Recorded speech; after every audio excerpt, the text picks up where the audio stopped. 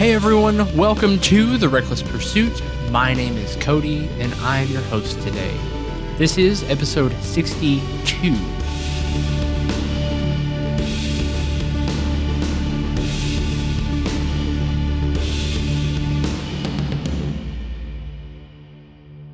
If you didn't catch the difference of the intro there, yeah, sadly, Elaine is out today.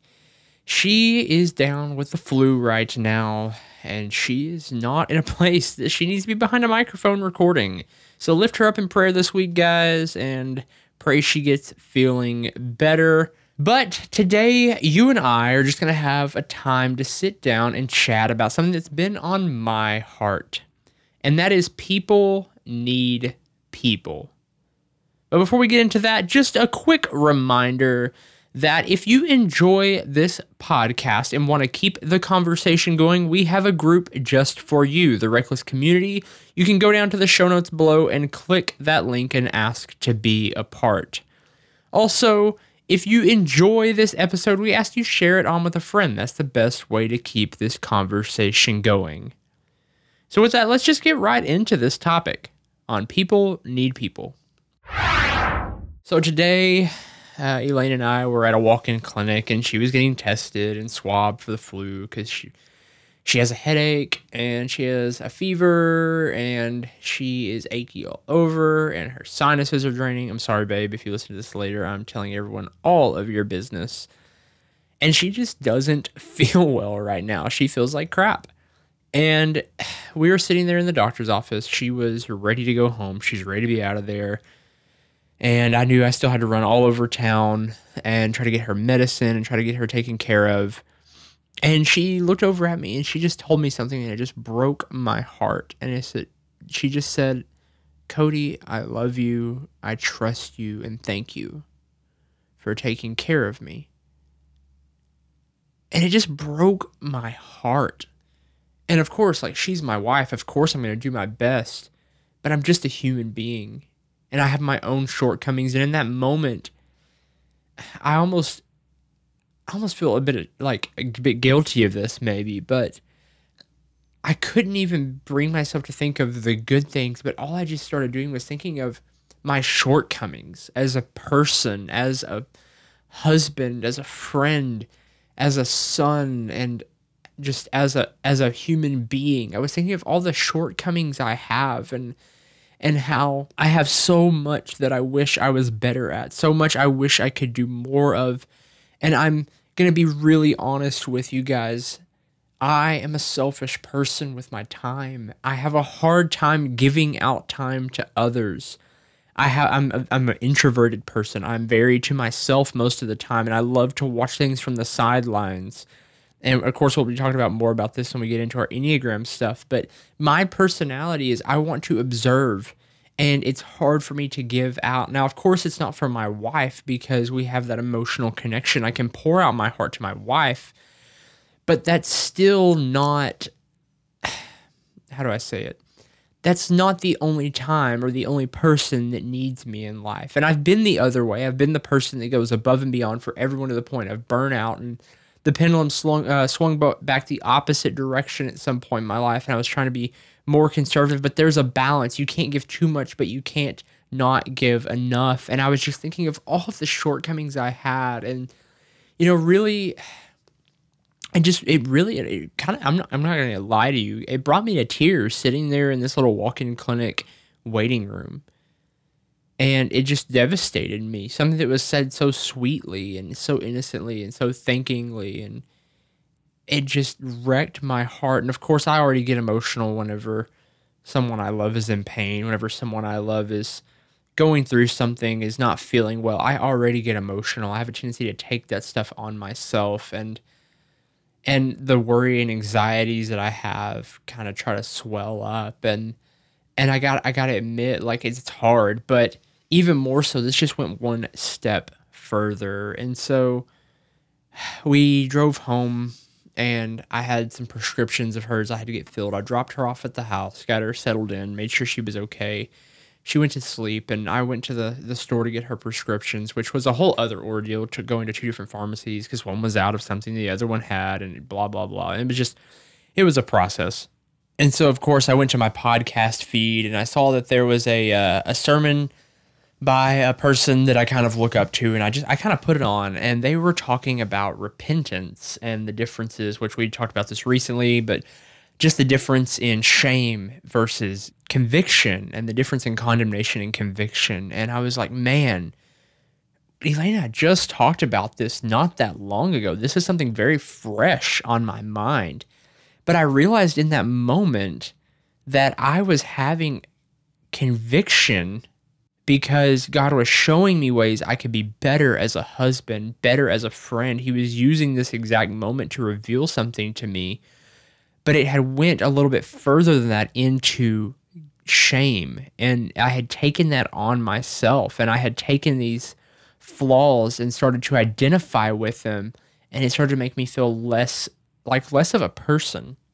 And as I sat there waiting on her prescriptions to be filled, I just started to watch people around me, and I realized just the desire creation has for other people and how community is such a vitally important thing. And I don't just mean community like the group you go and see every now and then. We desire companionship and partnership with other humans. And that is a godly desire. It was put in us on creation. At the time we were created, it was instilled in us. We were created by a creator who had a desire to be with creation. Think about that. God created us to walk with him, to commune with him, just like we would a spouse, a friend, a parent. We have that innate desire pre-programmed in us because that is God's desire as well. And it just started making me think about this. And of course, there's the whole topic of how, in those moments, I had moments with God and how God can be our comforter and our friend. But really what I want to talk about today is just the desire of people's hearts to have other people, and how most of the time God is shown best through the behaviors and the outreaching and the attitudes of others around us. So I'm just going to read a quick Bible verse from James, and it's this: "Know this, my beloved brothers, let every person be quick to hear, slow to speak, slow to anger, for the anger of man does not produce the righteousness of God." And we're going to come back around to the companionship side, but let's just talk about what companionship is. What does it mean to just be there for someone else? What does it mean to show Christ to someone else by just being there for someone? And so let's just talk about this verse for a second and all that it shows us. Give people an ear to listen. It's so hard for us as people, as humans, as beings that honestly have so many selfish tendencies, to give someone an ear to listen. So often we either want to try to interject our own opinions, or we want to give someone a piece of our own mind, or we're quick to rationalize our own feelings, but we don't often take a second to see someone else's point of view. And giving someone an ear to listen is honestly insanely difficult. The other side to that is, a lot of time when you give someone an ear to listen, that means offering up a part of yourself to be vulnerable. And we don't like that. We don't want to have to hear what someone else is going through and to be vulnerable with them, because so often that can seem draining, or it can seem harsh. And while sure, there are times where we have to defend our own inner peace per se, people need that. People need to be able to know that they have someone that they can talk to and trust, that's going to just take a second and listen to them, to listen to their heart, to listen to what is on their mind. And that ties right back into that verse where it says, "My beloved brothers, let every person be quick to hear." The next point is to give people a chance to speak. Now, this goes along with giving someone an ear to listen, but it also means taking a moment to actually hear them and to listen to the words they are saying, to give them the ability to feel comfortable enough with you that they can be open and honest and real about what they are feeling. And that goes right back to that verse where it says, be slow to speak. And the last point is give people room to grow. We all have shortcomings. We all have things that we have missed along the way. And it's easy to point out someone else's flaws. It's so easy to tell someone else all the things that they need to fix. But just as it says in the verse where it talks about a speck of dirt in your brother's eye while you have an entire plank in your own. And it's basically the principle of those who live in glass houses shouldn't throw stones per se. It's the idea that people need room to grow. If you have a plant and you put it in a pot, it's only going to get as big as its roots are allowed to flourish in that pot. And sooner or later, it's going to get root wrapped and it's going to outgrow that. And it's not going to get life because it doesn't have room to expand. And that's what happens to people whenever we don't give them room to grow. They will flourish up until a certain point, and then it will actually begin to harm them because they get stale, they stagnate, they get root wrapped, and they don't have the life giving nutrients they need any longer. And so we have to give them a big enough place to flourish in. I'm sure many of us can think about times where we've been with our spouse and we have pointed out a flaw harshly, or we have told them a way that we think something should be done without considering the way they feel it should be done. Maybe the same goes for a parent or a kid. Maybe the same goes for a friend or a neighbor. It's so easy to point out that speck in your neighbor's eye, but how often do we take a second to reflect in the pool that is Christ to view the plank in our own? And that just leads me to the idea of extending a helping hand. There are times in life where we can't do it on our own. We need someone there to walk with us, to go alongside of us, to help us pick up our slack and our burdens, and to just to know that whenever you fall, someone's there to help you up. Whenever you can't carry the weight, someone is there to help relieve that burden. Just like when Jesus was trying to carry the cross to Golgotha, there was a man there that was destined to help carry that burden for him, and that still to me is so symbolic of how we are to carry each other's burdens. And it's easier said than done, I guess I should say, to go, oh yeah, well I'm just going to cast my cares at the foot of the cross. And that's fine and that's great and it's necessary and needed in healing and life-giving. But at the same time, sometimes you have to have people come along that says, hey, this isn't yours to carry, to encourage you in that. And then other times it is your burden to carry, but it's heavy and it's hard. And we need someone to say, you know what? You don't need to do this alone. The biggest thing we need to remember is that just people are not the enemy. It's easy to view others as this person who is trying to cause you harm.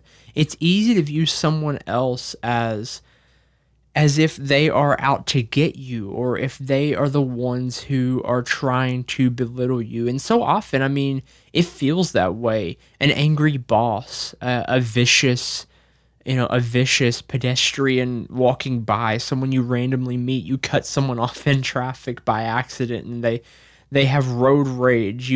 You're in a situation, maybe in church, where you have abusive leadership or an abusive parent. It's easy to have people who feel like the enemy, but despite the problems and the things that they do against you, remember, while those are very bad, they may not be the enemy after all. And scaling it down and scaling it back up to just kind of more common occurrences. Yes, there are people who do violent things and they are full of sin and they hurt people, and that is not okay. I'm not justifying that by any means.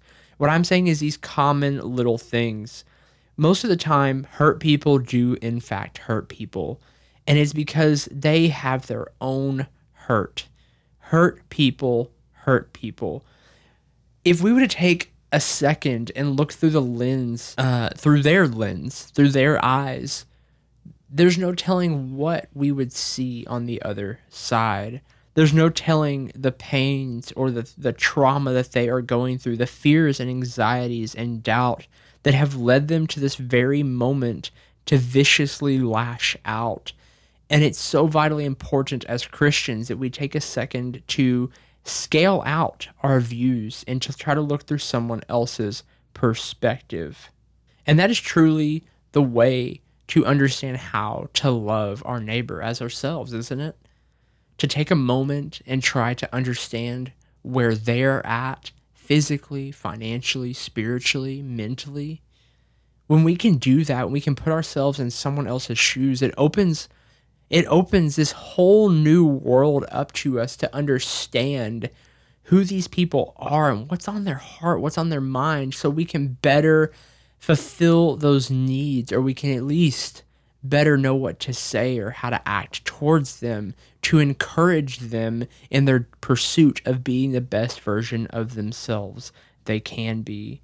And that goes back to that whole bit of just giving people room to grow. The problem is we can't give people room to grow. We can't learn to show people grace instead of condemnation if we don't first learn to do that for ourselves.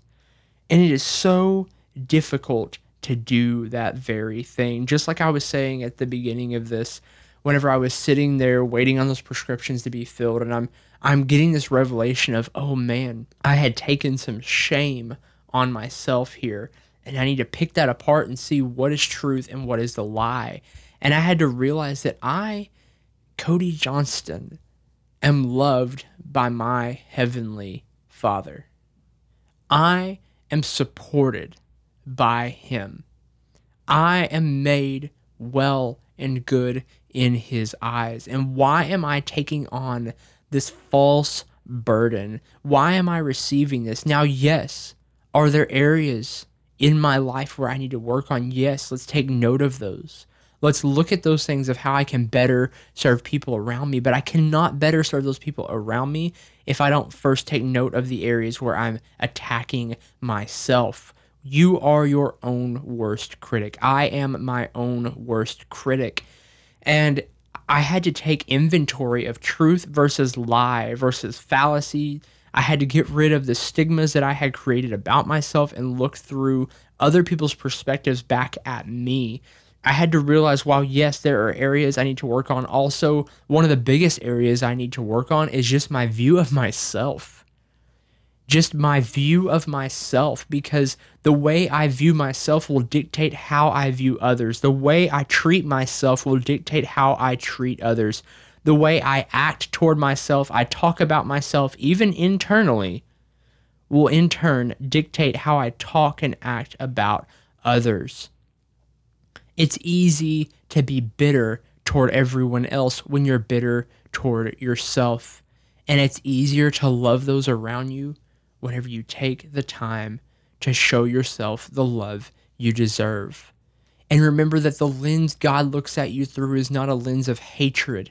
It is not a lens of judgment. You are set free from your burdens, and that is not your identity. Your identity is not the problems. It is not the bad things. It is not the filth and the grime, because that is not there any longer. It goes back to that whole thing of so many Christians view themselves as filthy rags, but that's not how God views us. So why would we view ourselves in such a light as that? And whenever we get rid of that murky glass, we're able to see reality the way God sees his reality. We have to be mindful of those around us all the time. We pass people in and out, thousands of people every single week. We walk by strangers through the supermarket, drive past them on the road. We sit next to them at the DMV. We talk with them in passing as they check out our groceries. We pass them in our pews. We don't know half of those people half of the time. Everywhere around us, at work, at school, out and about, we pass people. People that we may have seen before and don't even recognize. People that we've never seen before and will never see again. And on occasion, people that will forever change the course of our lives. And what we have to remember is, in the slightest, most minuscule way possible, up through the most grand way possible, we have the ability to influence every single one of those lives. Maybe it's a smile. Maybe it's holding a door or a kind word. Maybe it's as simple as thinking well toward them, praying for them, not even just approaching them and trying to physically grab them and minister to them, but praying for them in passing. And maybe, just maybe, that if we would calm down for a second and view other people around us as other people who are in their own thoughts too, right this moment, who have lives, who have families, who have worries and struggles and doubts and fears and passion and joy and talent, just like we do, then we would slow down enough to give them the time and place around us to exist along with us. Because we need that community, and that community stretches outside of just those we know. It is every single contact we have with another human being along the way.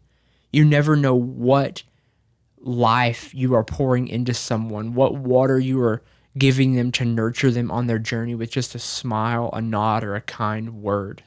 And the last thing I want to mention today is, if you have a relationship in your life and it is suffering, maybe you have done something and deep down you know it. Maybe there's something that was said. Maybe it was a misunderstanding. Maybe they said something hurtful towards you. And you're sitting here right now saying, I wish that would have never happened. I wish I wasn't in the place I'm in right now. I want to encourage you to take a moment to just present that to God and to allow Him to start to work on you in that. Now it's easy to get angry and say, well, God needs to work on them. Yes, that's true. God does desire to work on them too, I'm sure. There's two sides to every argument. But sadly, free will only allows God to work on the ones that give Him room to do so. So allow the door that God's going to walk through to be you. It may mean having to step away, and that's hard. And I'm sorry. It may mean having to step back in, and that's hard. And I'm sorry. It may mean having to make a phone call that you would never make without just that influence from Christ. It may mean having to block a number, or it may mean having to reach out. It may be you need to take 6 months for yourself, or it may be that it's time you've taken enough time and your time has come back. Maybe you'll never get the reconciliation you desire, or maybe what you say will be just enough to re-spark that kindle, that passion, that love you have for that other person once again. Maybe a brother or sister is coming back together. Maybe a parent or a son or a daughter's having a relationship restored. But I know that even though there are circumstances where we have to protect ourselves, and I want you to know that is okay. That might be the step you need. Other times we're at fault. And that's okay too, because we're human and we make mistakes. And it's okay to be wrong every now and then. The true power comes when we're able to humble ourselves in that. When we're able to give ourselves up to God and say, you know what? That's right.